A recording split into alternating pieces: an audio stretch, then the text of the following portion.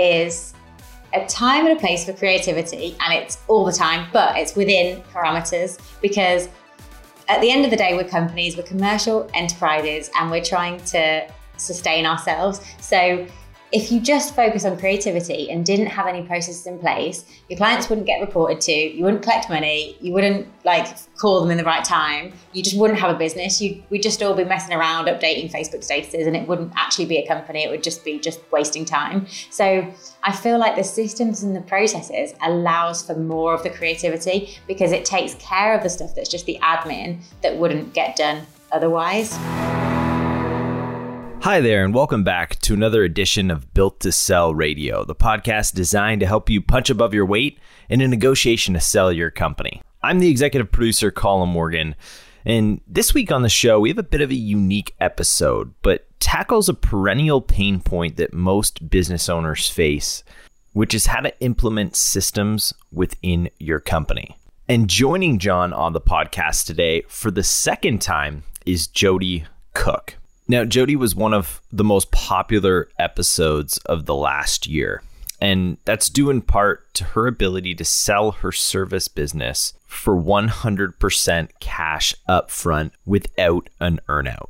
Now, last time on the show, Jody touched on how she systematized her business, but I wanted to invite Jody back on the show so she could give you her specific advice on how she created systems. I wanted to go beyond a superficial reference to systems, which you've likely heard here before, and go deeper to explain exactly how and what she did to get her service business to run without her. Now, if you want to go back and listen to round one with Jody, which I would highly, highly recommend, I will link that episode in the show notes page, along with some other resources on systems that I hope that you will find helpful over at builttosell.com. Here to share her expertise with John today is Jody Cook. Enjoy.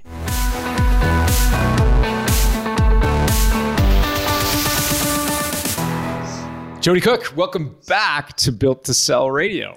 Hey, thanks for having me back. I'm trying to think. I don't think we've ever had a returning guest. You might be cracking the seal. This is awesome. Whoa. It's great, though. I wanted to have you back because you did something I don't think I've heard anybody ever do on this show, 350 episodes in or so, which is to sell a marketing services company without an earnout. I mean, that's virtually unheard of, right? Because services businesses, like the assets go up and down the elevator every night. And so the acquirer tries to lock in the founder with a 3-year, a 5-year, even I've heard a 7-year earnout. And you got out of JC Media without an earnout. And so I really wanted to dig in today into less on the sale, and people can go back and listen to that episode if they want to hear about the sale, but more kind of how you set a services business up so that it could be sold. In particular, I want to drill into systems. Does that sound good? Yeah, great. And also, I've had so many amazing messages from people who have listened to the last episode and have taken on the tips and the things that we talked about in order to try and get their sale without an earnout. So I believe it's possible. And I believe that, we can do this. We can get the steps in place in order to secure anyone a sale without an earnout. Awesome. I want to dig in for sure.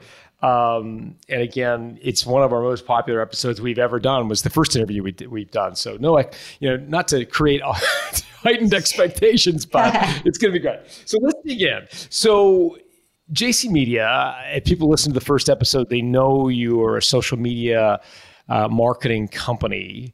I'd be curious to know what triggered you in the first place to even want to create systems. Was there some sort of event that happened or something that made you want to create some systems? Yes. So it was back in autumn of 2014, and I realized that I'd set up a business to create freedom for myself, and I could not take a holiday, and I really wanted to take a holiday. So that was the trigger. It was I kind of describe that as the Jody show time. It was like everything ran by me. I was the bottleneck for every process in my business. I was doing sales, client work, prospect calls. Everything was me, and there was just no getting out of it. And so when I was hit with this reality of, well, I want to go away for a bit, I just thought my whole business is going to come crashing down if I do. So that was the trigger for putting systems in place.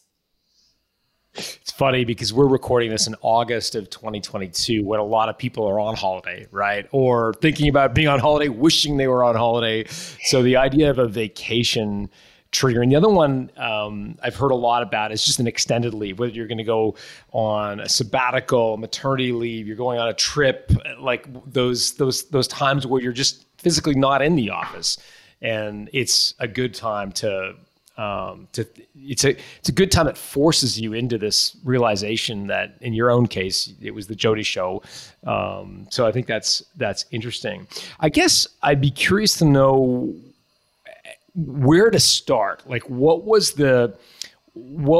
your process for figuring out where to start? Because systematizing for a lot of people they think, oh my gosh, where would I start? There's just hundreds of things that I do every day. I have no idea how to prioritize the big things, the small things. Like, what was your approach to starting this process?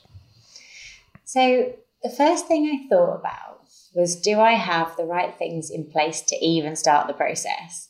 And what I knew for sure is that I didn't want to start systemizing stuff that didn't really matter. And I didn't really want to just start systemizing when the business wasn't actually established or when we hadn't proven the concept. So because I knew that we had a flagship product or service, so we just knew we were selling social media management. That was it. That was our one thing. It wasn't all these fancy periphery services. We knew that our target audience was marketing managers of companies of a certain size, and we knew that we reached them via networking. I felt like I had this foundation in place that meant I knew that if I just removed myself as a bottleneck, we could carry on growing and I wouldn't be the blocker to the scale of the company. So I guess where I started was at the very beginning of looking at my diary and seeing what I was doing all the time, and then writing rows in a spreadsheet where each row signified the name of the process that existed. So it was like, if I looked at my diary, I was like, okay, what have I done today? I've done a prospect call, I've done payroll, I've sorted out some expenses, I've all these things. I wrote them all down. So I was essentially time tracking. And then that's when I started working out which of those processes should go to someone else, or I should hire someone else to do, or I should automate completely.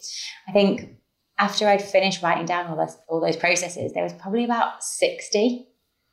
And then that's when I started turning each of those into a system with SOPs and started getting them out of my remit. I think I started at the ones so you had this Excel. No, I apologize for interrupting, but you had this Excel spreadsheet. You had the things that you were doing on one column. Were you actually tracking the time they each took as well? Yeah, I guess I was, because my calendar is pretty up to date with, I was doing this for an hour and then I was doing this for an hour, and I was quite good at writing all that in. So yeah, so maybe that's quite a big part of it, for me to work out as the owner what I was actually doing, and then write it all down in a spreadsheet, and then work out who should do it. And then I think the hardest part actually was deciding the order that I should get things off my plate in, because when it was all in front of me and it was 60 different rows, it looked like quite a big job. Whereas when I thought about it in terms of, okay, first I need to make sure that clients aren't always coming to me, they go to their account managers, and then I sort that out, then I've got all this free time to then focus on getting the social media training sessions not done by me and hire a trainer. And then after that, it was hiring other people to do the sales process. So even though it looked like this huge task, I actually took it very much a step at a time. And each time I'd completed a stage, it freed me up even more. And then by the end of it, I had loads of time. It sounds like you were prioritizing the things that were sucking up the majority of your time first, and then going to the things that required less of your time. Am I correct in that assumption? Yes. Yeah, definitely. Because I had a team of social media managers, and they were all doing the client work, but the clients were still talking to me, and I was still the main point of contact. It was almost like I had a bunch of assistants which is just not conducive to a growing business at all. And also, it wasn't really fair on the team because they were capable, they were doing good stuff. And at the time, I just could not let go. So then once I started to let go, it empowered them to just get better. Our clients had a better service. And then it meant that I could move on to systemizing other stuff as well. I'm glad you raised this issue of handing off clients, because I think for a lot of service businesses in particular, this is the hardest bit. People can get their head around, I got to create a standard operating procedures to send invoices, or how to open the shop in the morning, like all that stuff. Like, they kind of get that. Where they get tripped up is, how do I get a loyal client for whom they view me as their primary point of contact and transfer them over to an account manager? How did you do that? We had a lot of discussions about it. So we would think about our clients in terms of the different client personalities, I guess, and we would talk a lot about what they really wanted. And because it was quite simple, our clients were mainly marketing managers or they were entrepreneurs, and those two separate types of people want kind of different stuff, and they're different. They want talking to in a different way, and they're looking for different things. So we talked quite a lot about client archetypes and how to speak to each one. We had things like if a client came in for a meeting, the first 5 minutes of how you frame that meeting are really important. So it was like, don't talk to them about the traffic. Don't talk to them about an injury that they've got. Talk to them about something that they like talking about, and make small talk about positive things. So little stuff like that. I tried to kind of take all the tacit knowledge that I had in my head of how to make a client feel comfortable and how to just get on with people, and talk to my team about it as well. And then they came up with their own ideas. And then we put lists together of conversation starters, or how to get a meeting off to a great start. I think there was actually an SAP document that was actually just called How to Open a Meeting with a Client. So it really was nuanced. We went into a lot of detail. I think a messy time that I remember is between me handing over client communication to account managers, but when I was still doing the sales, because it meant that I was speaking to clients to sign them up, to get them on board, and then handing them over. And that's when they'd be like, hang on, why aren't you in this meeting? You signed us up. And that was tough. That was really tough. But then when I started delegating the sales, that was so much easier. And I became just a behind the scenes person rather than someone who was there and then wasn't there. Okay, I want to get back to sales, because I think that's also another roadblock for a lot of our listeners, is how do they hand off sales. Before we do, though, I want to just finish this conversation about client management. And I'm just maybe personally curious to know what else was on your list of things, ways to start a meeting, ways to make a new client feel comfortable in the first 5 minutes. I've heard of a great technique, which is to talk about something positive. Like, don't talk about, negative things like the sports team who lost or the weather that sucks. It's like, talk about something they're excited about, their kids, their, something positive that's going on in the news, et cetera. So I get that. Yeah. What else was on the list of like how to make the first 5 minutes magical? So how to make the first 5 minutes magical was all the stuff that we've talked about. And it was mainly getting someone into a positive, visionary headspace. We also did a lot around assertiveness, because what I knew for sure is that me as a business owner, like I know how to run a meeting. I know how to control a conversation. I know how to do all that stuff because it comes quite naturally, but maybe it didn't come naturally to all the account managers. So this was about, how do you take control of this meeting and not just sit there going, what do you want us to do? You go, right, okay, I've done this, this, and this, and you kind of control it. So one of the ways we got that to happen was in our weekly team meetings, we took it in turns to run the meeting. And so it was totally random. So sometimes a completely junior member of the team who maybe just joined that week, it was up to them to organize everything, to chair the meeting. And we'd very much say, like, boss everyone around, just go crazy. Like, this is a super safe space for you to just go to town on this assertiveness.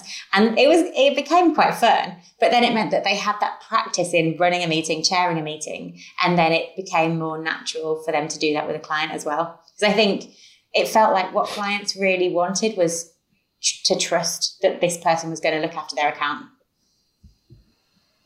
And you get that from them running a meeting. Yeah, you mentioned there were two types of customers that you worked with. One was marketing managers, the other entrepreneurs. I'd be curious to know what the difference is to managing those types of personalities. What makes an entrepreneur different than a marketing manager? Okay, well, I'd be interested to know if there are any other agency owners or former agency owners listening to this, but working with marketing managers, a lot of the time they want you to be their trusted partner, and they want you to be someone who reassures them that they're on the right lines, doing a good job, and you're not getting them into trouble. So your job with the marketing manager is to make them look good. Do a good job yourself, of course, but it has to be alongside them. With the entrepreneur, a lot of the time, some of the amazing clients who were entrepreneurs that we looked after, they could really be erratic. Like they could flip from, oh yeah, this is amazing, everything's really cool, to, well, actually, my 14-year-old told me that this is cool on social media now. Why aren't you doing this? We need to change everything. And so for an account manager at my agency, sometimes that was quite a lot to handle, because they'd be like, hang on, I thought we were on this path and now they're changing it. So it was just looking after different personality types and making someone aware that there were different personality types, so they weren't really confused when someone just dramatically changed their mind, as many entrepreneurs do. Got it. Yeah, entrepreneurs often have what we refer to as shiny ball syndrome, right? Where there's a shiny ball and we get distracted by something off in the distance, and it can be hard to corral us into a relationship, and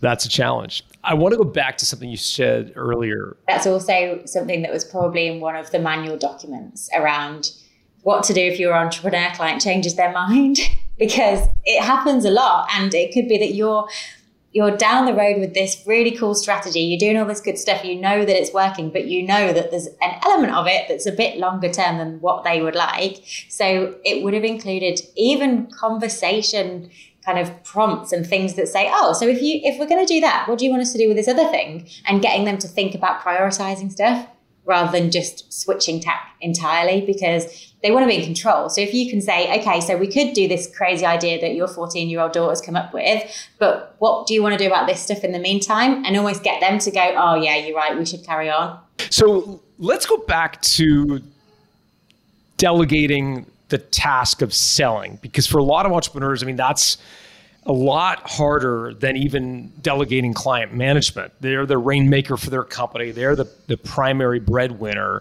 And it can be very challenging to, and even risky in their own minds, of delegating the process of selling. And a lot of selling comes down to EQ, right? And especially in a service business where you can't physically pick up and touch the product, right? You're buying into someone's reputation and a promise and an idea. And that requires a lot of EQ in a lot of cases. But you were successful in getting other people to do some of the selling. So how did you do that? It started with a list of questions that someone would ask the prospect. And the goal of the first conversation was that they had sufficient answers to the questions to be able to write a proposal, because that's how we sold stuff. And then after they had that information, if they didn't know how to write the proposal straight away, that's what I would train someone to do, to take this information that's essentially filling out fields in a form and then turn that into a very personalized proposal where you hand it back to the client and they're like, wow, this is exactly what I want. And then to price it up as well. So every element of that process had, if this, then that's involved in it. So what I wanted my sales people to be able to do was hear, okay, so we're this type of company and we have these goals, and then be able to match that up to the social media platform that we would represent them on. There's only really a finite number of options. It's not like they have to do too much thinking around it. It's like, it's almost training them to notice patterns, and then they are listening out for stuff, and then they know what to sell. How did you deal with the challenge of making your people sound like robots. I've had this experience where I give salespeople, here's the script, here's the 9 questions you got to ask, and then you can figure it all out. And they dutifully listen, and they memorize the questions, and they write them down, and then they read them off or ask them, and they sound like robots. They sound completely, inauthentic. And I wonder how you dealt with that. I think what I looked for when I was hiring salespeople was people that were genuinely interested in life, and they had this enthusiasm for life that meant that when they were talking to people, they were interested in it. It didn't sound robotic. Because I think if you could ask a certain question like, what are your goals for this year, or what social media platforms are you on at the moment, and there's like a million different ways to ask that. But if you ask it in this really, I am interested in your business because we are excited to work with you type way, I think that enthusiasm comes through to the client. And then I think that it doesn't matter if they're reading off a list of questions, they're personalizing it at the same time. So I think that comes down to the personality. And I think that that's what you screen for in the recruitment process. How do you do that? So with Hayley in my team, I remember speaking to her on the phone the first time when she was applying for the role. And I just remember shutting my eyes and thinking, I'm a client, and imagining how I would feel if she was speaking to me. Would I feel excited about this company? Would I feel like, yes, this person gets it. They've got my best interests at heart. They're going to do the right thing. They're conscientious. And maybe it is just a feeling, but I definitely got that in how she was speaking and how she was just coming across. I guess you could just ask someone quite tough questions and see how they just figure it out. Or you could ask them about stuff that is to do with their personality and how they look after other people and how they take care of other people. I think that's how to make them not sound robotic when they're reading off a script or reading a list of questions. Got it. I want to go back to something you said very early in the conversation, which was when you put your Excel spreadsheet together, you put together basically all the things you were doing. So prospect calls, client calls, billing, et cetera. And you itemized, time you were spending on each. And then you went and said, okay, which of these tasks or projects can I automate? Which ones can I delegate to somebody else? How did you distinguish between whether it was something you could automate or something you needed to delegate or build a system around? I think I looked into what kind of software was available to do various different things. And then I weighed up the pros and cons of a human doing it over the software doing it. And so one of them, for example, was invoicing. So I think that I created invoices in Microsoft Word, saved them as a PDF, and manually emailed them to clients for far too long, for like an embarrassing amount of time. Yeah. And then, of course, I discovered Xero, and it was like, oh, wow, there's actually a computer that does this for me. So that opened my eyes. And so, of course, invoicing just wasn't something that I was going to get a human to do because it made no sense. It didn't make sense that I was doing it. It had to be a system. So I think I went through that with everything else. I'd seen some different email programs that kind of mail merged in almost, lots of different terms. And I feel like I'd seen that go wrong more times than not. And so that was something that I thought, I'm not gonna make that a machine. That's gonna be a person. And so I guess it was case by case when I was creating the actual systems, but it was making sure I was only getting a human to do something that a machine couldn't definitely do really well. And that would probably be different now in 2022 to 2014 at the time. There may be more things machines can do that humans were required before. Yeah, loads more, I think. Yeah, for sure. So let's talk about those tasks that you identified. You know what? I really need a human to do these. I can't automate them. I need to create some sort of standard operating procedure, as they talk about in the military, or SOP, in order for others to follow. So what was your initial process for creating these standard operating procedures? What did that look like? So our SOP documents were super simple. The whole thing was an Excel document and it had different tabs. And then each of these different tabs were exported into PDF pages and they were saved in folders. I think there was 2 folders. There was one that everyone in the team had, and there was another that just the management team had. And then each one followed the same format. I think I actually had an SOP for creating SOPs, because otherwise they get kind of messy. So it was very like, this is the process you follow. And so at the top, each one would have the title of the process. And this actually is more important than you think. And so, for example, our client setup process was called client setup. It wasn't called client onboarding. It wasn't called customer sign up, because what I wanted is for my team to have this language that we just all use, that we all knew. There was no confusion. And it would help when searching the SOPs as well, because you're not searching for these random terms. It was like, this is how we created our language. And then underneath the title, it would have a description. So it was really clear what it covered. So invoicing is going to be different to direct debits, which is going to be different to expenses. They can't all go under this accounts description because it wouldn't make sense. So I wanted it to be super clear. And then underneath that, it was the purpose of that document. And I thought it felt quite important to get everyone on the same page with why this document even existed. So going back to the one we mentioned earlier about how to open a client meeting, it was like, so that our clients feel comfortable, so we make them feel relaxed, so that we can build up affinity, and so that we can get a good relationship with them. That all went in the purpose section.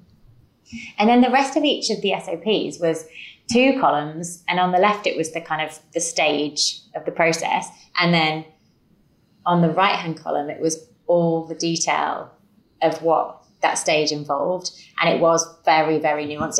If someone had to go to a website, it would be click here, click there, do this, if this, then that, for everything I could think of, or everything the person who put the process document together could think of. Because I figured if there wasn't an answer, it would be me who got asked about it. So I wanted to just cover every single eventuality. And then also in each of the SOPs, there was additional information. So logins or hex colors, or those little things that someone might need just to make sure that they had everything they needed from that document. And my goal was that someone who had no knowledge of the company, no experience at all, could pick up this document and could follow that process to a really good standard, or to the standard that we wanted them to do it to. How did you saw off the medium or the balance between giving too much detail and contemplating every possible machination and combination of outcomes versus being too simplistic and not providing enough detail? Because I think a lot of people struggle with that. They sit down and start writing an SOP and they get kind of spinning in this rat hole of, oh, I've got to contemplate for that, or I've got to think about that, and what if the client says this? And they end up having this completely inaccessible, 2,000 word document. So how did you find a way to... At the time, I don't know if I did, and I probably was verbose, and it probably didn't really work out at first. But over time, I did things like it was color coded, or certain lines were emboldened. And so if someone really has grasped it from that first line that's in bold, they probably don't need to read the rest of it, but it's there if they need it. So it was just ways of laying out each document in a better way, almost like you'd think about just creating a website. So you're going to put, some things are going to be H1, some things are going to be H3, some things are going to be colored and jump out. I was thinking about it like that. So it caters for someone who just needs an overview, but then if someone does want more of the detail, it's there at the same time, but it doesn't overwhelm someone with all that information if they don't feel like they need it. Got it. I get using font sizes and bold versus unbold. How did you use colors? Like, what was your application of colors? I think that I feel like red was involved sometimes, because red is warning. So it's like, if you want to put warnings in place for certain things, like warning, don't save this there, or don't do this, or whatever it might be. And then we might have just used colors as a highlight to the kind of top level information. I'm reading a book at the moment that's got different principles, but it's got top level. And then if you agree, or if you want to go further into it, it's got, okay, carry on reading. And now there's this smaller header. And then if you want even more detail and all the gritty details, that's when you can go down to this third level. So I think that was how we did our SOPs pretty much. What did you learn about writing SOPs throughout over time? Like, I'm sure the first one, if we referred back to it now, would be pretty clunky relative to the the latest one that you did. What was the big learning that you took away from writing them that you improved upon? Probably two main things. The first one was it felt important that the person who was responsible for the process wrote the SOP, because I didn't actually want to write it myself and then hand it to someone. I wanted to train someone else in how to do something and get them to write the SOP from their understanding. And I found that helped people take ownership over their work rather than just feel like they were just a cog in a wheel following instructions, which wasn't the case. And then the second thing is that... That's a key point, by the way, Jody. I want to underline what you just said in case people didn't glossed over it. I think this is a critical point, because the temptation, I think, is entrepreneurs, we're kind of control freaks. We think we know how to do everything in our own companies, which is pretty natural, right? We probably have done it 1,000 times. But you just said something that I think is really important, which is you really want the person responsible for the task creating the SOP, because it's from there they can express it in their own words. And you can verify that they understand the way to do it, but it's so much more important that they write it than you sort of top down. So I love this point. I'm glad. You mentioned there were two things that you learned in the process. Yeah, I think the second one was the first version of the SOP wasn't actually that important. It didn't have to be perfect. I think that it was more important that it existed, because once it existed, there was a default way of doing something. And I was super open to everything being changed, because it's like, if you've got a better way of doing something, suggest it, bring it to the table. And there was, and we often did bring things to the table and talk about if they should be different, and then agree on it and then edit it.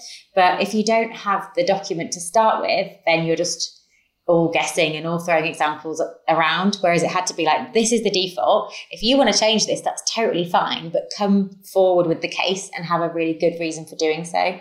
So I guess it just took pressure off the first version being perfect. How did you deal with permissions? Was everybody able to edit the documents as they saw fit, or were they uneditable? They were uneditable. Joanna, who was my kind of company leader, she was like the boss of everything. She ran everything. She had editable version. She had final say. I would even run something by her if I wanted to change something, because she was just running all that stuff. So, but then if at the same time, if we wanted someone else to make one, they would make it from scratch. They would use the template. There was a document for them to do. And then if someone wanted to edit one, then we probably would have worked out a way of giving them an editable version. But what we preferred is for them to say, okay, this is the line that I've seen, but I actually think it should say this, or this is what I've been doing and this is why, and get them to present their case and then get Joanna to change it. Got it. How did you get people to use them? Because, I can tell you that I've spoken to more than a few founders who have taken all the time to create these standard operating procedures, writing them all down, weeks of their time, only to have them sit in a binder that never gets referenced, a physical binder, more recently, obviously, like a digital folder, a Google Drive that nobody accesses. So you spend all the time doing it, but then nobody actually references them back. So how did you get them, your employees, to kind of bed in and adopt these standard operating procedures? With difficulty, but the main difficulty was in me not jumping in with the answer. That was the hardest thing. So I made it my policy that if I knew the answer to a question was in an SOP, I did not answer it. I would patiently refer back to the manual again and again. I would remind my people that there was an answer there and they just had to find it. And Joanna also did this. And I guess over time it became maybe it was a bit of a game. It was like, oh, I'm sure that question's in the manual. Oh, have you not checked the manual? And then they're like, oh, no. And then it's like, oh, okay, just check the manual. And then it's no big deal. And really what I found is it developed quite resourceful people who actually wanted to check the manual first, because they didn't want to bring a question forward and, disturb other people when they could have just found it out themselves. So I think that came from hiring people who put pride in doing things for themselves. But I think it also came from us focusing on the long term of this and not just the short term of, oh, I could just answer that, but thinking, no, this is better in the long term. We should let them work it out. Well, another thing that I specifically did was I was intentionally unavailable. So especially in the last few years of having my agency, I had specific office hours, and it was like Monday, Wednesday, Friday, 8 a.m. to 12 p.m. I was in the office, I was available, I was around, but apart from that, I wasn't. So if someone wanted the answer from me for something, then they could not get it at that time. And knowing that, I rewarded the behavior that I wanted to see. And so I would rather someone checked the manual, had a think, took action, and then made the wrong decision than just hung around waiting for me and didn't do anything. So we would always try and encourage people to think and to take action rather than just waiting to ask someone. And maybe we got burnt a few times from doing that, but overall, I think it developed better team members who took more ownership over their decisions. Great stuff. It's funny. I was asked to give a speech. This goes back, I want to say 10 years. It may not have been that long ago. It was a while ago, to like the Graphic Designers Society in America. I have no idea what the industry group is called, but it's effectively graphic design agencies, marketing agencies that are part of this industry group, and they talk about industry, things that affect the industry. And they had me come to their annual conference, and I gave my Built to Sell speech. This is shortly after the publication of the book, and I can remember them all looking really quite distracted and not happy, and and finally someone raised their hand and said, John, I kind of hear what you're saying. It feels like you're trying to make us all into McDonald's franchises. And he went on to sort of describe that what they do is creative. And in a graphic design studio, it's the opposite of systematizing and creating processes. We create. And so everything you're saying is against, or is anathema to kind of who we are as people and what our industry stands for. And needless to say, the speech did not go well. I was not asked back, but I do remember that, and really not rebutting his objection or his criticism well at the time. I was like I was sort of just caught off guard. And I'd be curious to know how you would react to someone who's like, yeah, but Jody, like what we do is so creative. And this is not just creative industries. I think lawyers would say the same thing. You can't possibly systematize the practice of law, or architects, or any really service or professional service. I get this sort of pushback saying, well, you don't really understand what it means to be a service business. How would you react to that? Oh, I have so many things to say about this. So firstly, I think that there is a time and a place for creativity, and it's all the time, but it's within parameters, because at the end of the day, we're companies, we're commercial enterprises, and we're trying to sustain ourselves. So if you just focus on creativity and didn't have any processes in place, your clients wouldn't get reported to, you wouldn't collect money, you wouldn't call them in the right time, you just wouldn't have a business. We'd just all be messing around updating Facebook statuses, and it wouldn't actually be a company. It would just be wasting time. So I feel like the systems and the processes allows for more of the creativity, because it takes care of the stuff that's just the admin that wouldn't get done otherwise. And I think that's important. And I don't think we're trying to take away creativity at all. I think we're trying to allow for more of it. I quite like the maker and manager analogy, and how you've got different parts of your brain almost that think about doing those things. And so if you could have systems in place that mean that, firstly, stuff's automated, so you have more free time for the creative stuff anyway. But secondly, that you do reports on the first Wednesday of each month, and you do this on these days, but then the rest of the time you can be that maker. I think that's really freeing, but it also means that you have a business at the end of it, rather than just being kind of, what's it called? Starving artists.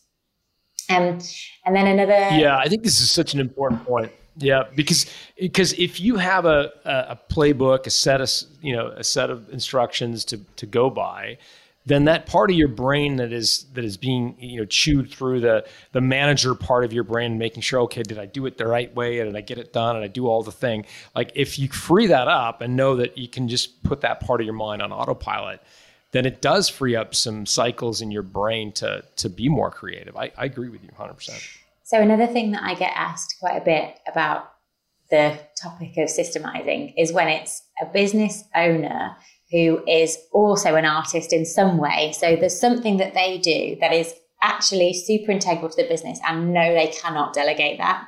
And so what I would say to that is their job is to find out what that is and find out what that isn't and remove everything that it isn't. So one example is imagine that someone's this incredible, painter, and the entire business is based on this person's paintings getting seen in galleries and getting sold around the world. So that person needs to paint. They don't need to speak to the gallery owners. They don't need to set up their easel. They don't need to wash their paintbrushes. They don't need to do all this stuff, but their ego might tell them that they need to do that stuff because they're like, well, I'm the artist. But actually there's such a small amount of stuff that they actually need to do. So I really like the idea of this painter, or just read kind of artist because it could be anything, rocking up, doing the thing that only they can do, and then having other people that they really trust take care of everything else. And I think if you actually drill down to it, there's very little that actually only you as the business owner could do. And that's definitely what I found. Some people get squeamish about that, though, because they say, well, great leaders don't delegate something they wouldn't be willing to do themselves. And great leaders lead by example. Great leaders lead from the front. You've heard all these analogies before, these cliches, and it's the idea that, great leaders are in the trenches with their employees and they're not just sitting on a pedestal and barking out instructions from on high. And I hear what you're saying, but I think some people would be like, yeah, but that's not my management style. Or that's not what I believe leadership looks like. How would you respond to that? I think that it's only really delegating things that you have already done, but you've realized that in order to help the company grow further, which provides progression for your team members, you have to relinquish control of some of the stuff, and therefore you're going to train other people to do it. I think if you find the right people and put them in charge, like Joanna was a perfect example of this, and Carol, Haley, like my salespeople, they didn't want me to do the sales. They didn't want me to run the meetings because they had their way of doing it that they were really happy with. And if I got involved in sales, maybe I'd be promising all these things and I'd be getting too enthusiastic. And they're like, no, we want to stick to this process. We want to create the proposal our way. So over time, I was really happy that it became their process and that they didn't want me to do it because they'd established their way, they knew it worked, and they wanted to just get on and do their job. So I think it's about your team not thinking, oh, I'm being delegated something just so someone else doesn't have to do it, but it's them thinking and believing, I'm a person who was like born to do this. I'm gonna smash this spreadsheet. I'm gonna do amazing at this task because I know that I can, and that's what I'm here to do, and I'm proud of that. How did you handle grumpy clients who said, look, Jody, I appreciate you have a process. I appreciate you have a system, but I don't want to follow your system. I want to do it my way. And I know that you have these 3 questions I'm supposed to answer, but I'm not going to do it because I want to go over here and do it my way. I'm the client. I'm paying the bill. I'm doing it my way. Did you ever have clients who sort of push back on following the system? And how did you handle it if you did? The only one that really springs to mind is paying by direct debit. So we just had a GoCardless setup that came as part of the client setup email, and someone would sign up to GoCardless and that's it. They would do it. And yeah, we had a few that said, no, I don't want to do that. And especially with our bigger clients, they wouldn't have signed up to our direct debit. We invoiced them. But what I found is that the systems took care of 80%.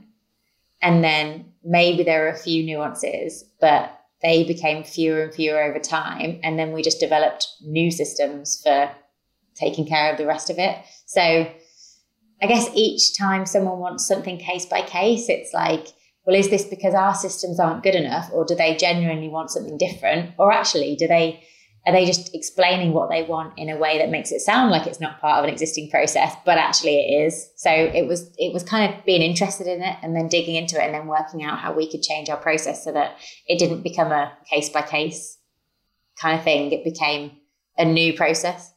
Walk me through the results, the impact of creating these standard operating procedures and these systems inside your business. Like, paint for listeners a before and after picture for the skeptic who's like, is this really worth the time, Jody? I mean, this sounds like a lot of work. I'm a busy person. I don't have time for all this systems nonsense. Make the case for that listener who is hesitant to do some of this stuff. Like, give me the before and the after. Before, I was in the execute phase of my business, wearing all the hats, running around like crazy, making a lot of money, but having no time at all. And with a team who felt like they were all extensions of me rather than their own people in charge of their own stuff. Systemizing at first didn't feel like an easy thing to do. It felt like an investment. I don't think systemizing is ever going to make you money, and it probably is going to cost you money, and it certainly cost me money because it's hiring people and it's using different software. But I saw it as this project that once I did it, it would be out of the way, my time would be freed up, and the maintenance mode of it would be much easier. And that's what happened. Part of the systemizing process came with new benefits, and one of those was that the people who were now running the processes saw them with fresh eyes. It wasn't just me going, oh, well, this is how we do that and this is how we've always done it, being too busy to look at it anew. It was someone going, well, hang on, I know we've always done it this way, but actually our clients want this and I want to change it, and now they're empowered to change it. And one example of that was how we did our marketing and coming up with new ideas for marketing, because that just fell into my lap. And maybe every 2 weeks, every month or so, I would think, oh, maybe we should do something else other than networking. But I didn't do it because I was just I was on a roll with going to events and doing all that stuff. But as soon as I gave someone else the weekly thing of have a look and see what else we could do with marketing, they saw it as their mission to make something come from it. So it was actually someone else in my team who said, I want to check out Google Ads. They set up a campaign. They said, let me just try it out. And we got a new client within the week from their test. And then it made a lot of sense to put more budget into that. And by the end of the agency, when I sold, it was like Google Ads was responsible for about 30% of our new clients. So I wouldn't have discovered that on my own because I was too busy, but giving it to someone else meant that we grew more. What role did the standard operating procedures in your employee manual play in the sale of your company? I think it was really big.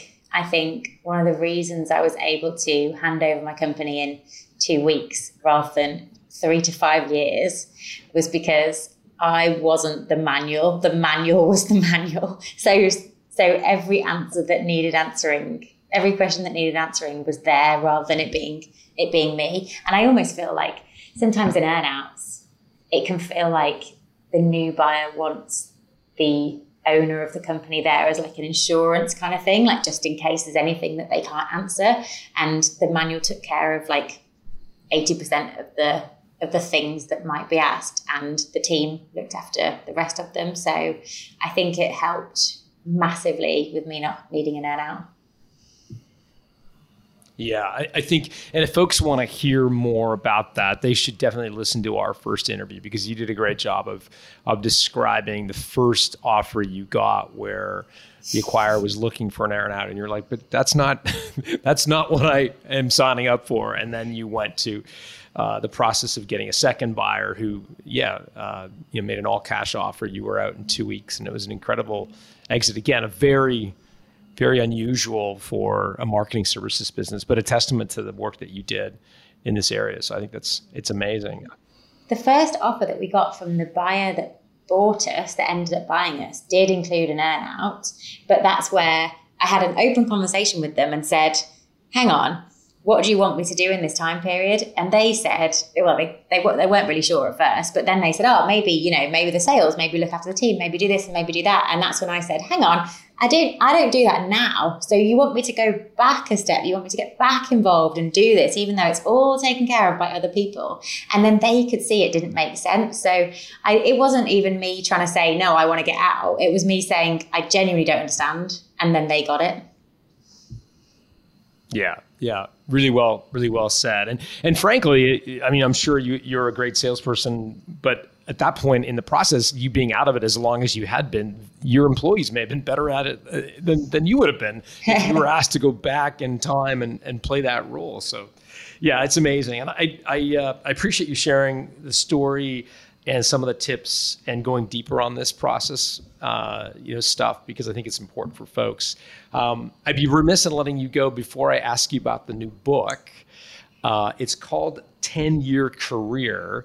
And I have to tell you, when I first saw the title, it reminded me of a blog post I wrote, a long time ago, maybe 13 or 14 years ago, called Life in 10-Year Chunks. Yes. And it was about the beauty of entrepreneurship being that you get to have these sort of episodic career where you can do a business over 10 years and then you can take a sabbatical or run around the world and then you can do it again, which is not a luxury that you have when you are in sort of a career track where you're working for the next rung on the ladder. So tell me about 10-Year Career. What is it about, and give me the overview.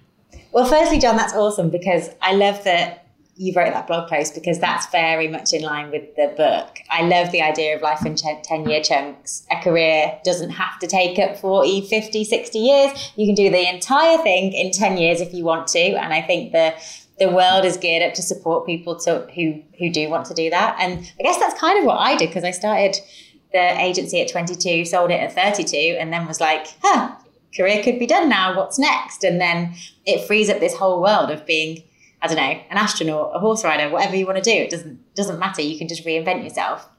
So the book introduces a framework, the 10-year career framework, that goes through execute, systemize, scrutinize, and exit, which I think is really useful as an antidote to bad advice and helps people know what to do at each stage of their journey and know when they should be hustling hard and know when they should be sitting back and thinking about it and know when they should be creating SOPs or when they should just be doing things that don't scale. And it starts by delving into all the ways that we are trained out of thinking for ourselves. And there are so many ways. And then it goes through a lot of mindset things, a lot of sales things, a lot of business things in general, and a lot of lifestyle design. This is all around, how do you run a business that doesn't run you? How do you build a business to sell, but at the same time, enjoy your life while doing it? So it's kind of all packed in there. And it's got some of my story. It's got some stories from other business owners who've done their whole thing in 10 years. And yeah, it's got really good feedback so far. So I'm excited for everyone to read it. That's awesome. That's awesome. And I mean, technology has enabled some of these things. Like I think back to some of the businesses, like, in our parents' generation or my parents' generation, my grandparents' generation, I mean, large businesses were, 100-year-old companies, and they were massive manufacturing businesses. They were hugely capitalized and, just massive entities. And then along comes, our we're different generations, but I would say modern generation where, you got Instagram that goes to the moon in a matter of a decade. You've got Tesla, I don't think is much more than a decade, or maybe it's 15 years old, but these are massive. In the case of Tesla, $1 trillion company in a decade or so, and it's amazing what can be started in a short amount of time, leveraging technology as well. I know that the book goes much more beyond that concept, but I think it's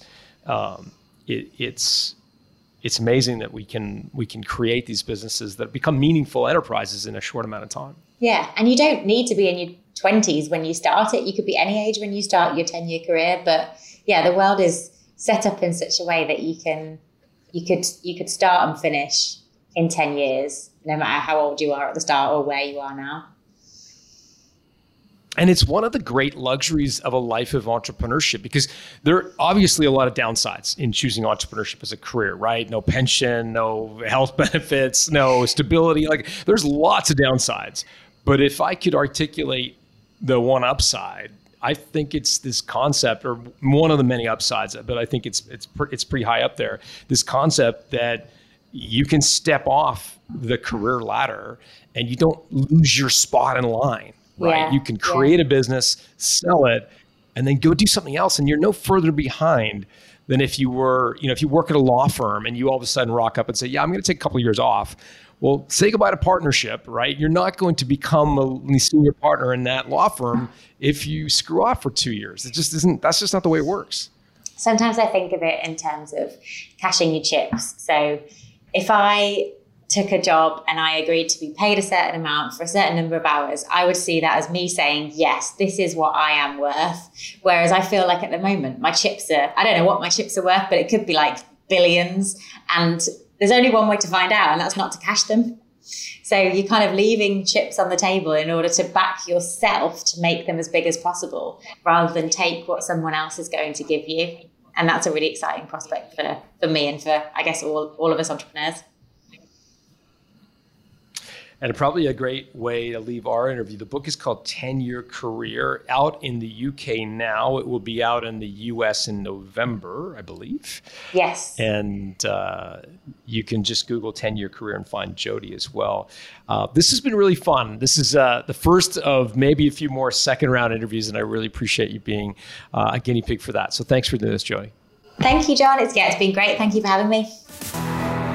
And that is it for today's episode. I hope you enjoyed John's conversation today with Jody Cook. For show notes, including links to everything referenced in today's episode, along with resources I hope you find helpful on systems, head over to the show notes page, which can be found at builttosell.com. If you enjoyed this podcast and want to help support the show, you can actually leave a rating and review on Apple Podcasts. It really helps grow the show and bring it to a new audience base and individuals just like yourself. If you know of someone who would be a great guest right here on Built to Sell Radio, you can actually nominate them. You can head over to builttosell.com/nominate, where there you'll have the opportunity to either nominate someone else or yourself to be a guest right here on the show with John. Special thanks to Dennis Labataglia for handling the audio engineering, and thank you to our community of certified value builders who help us bring our message to you.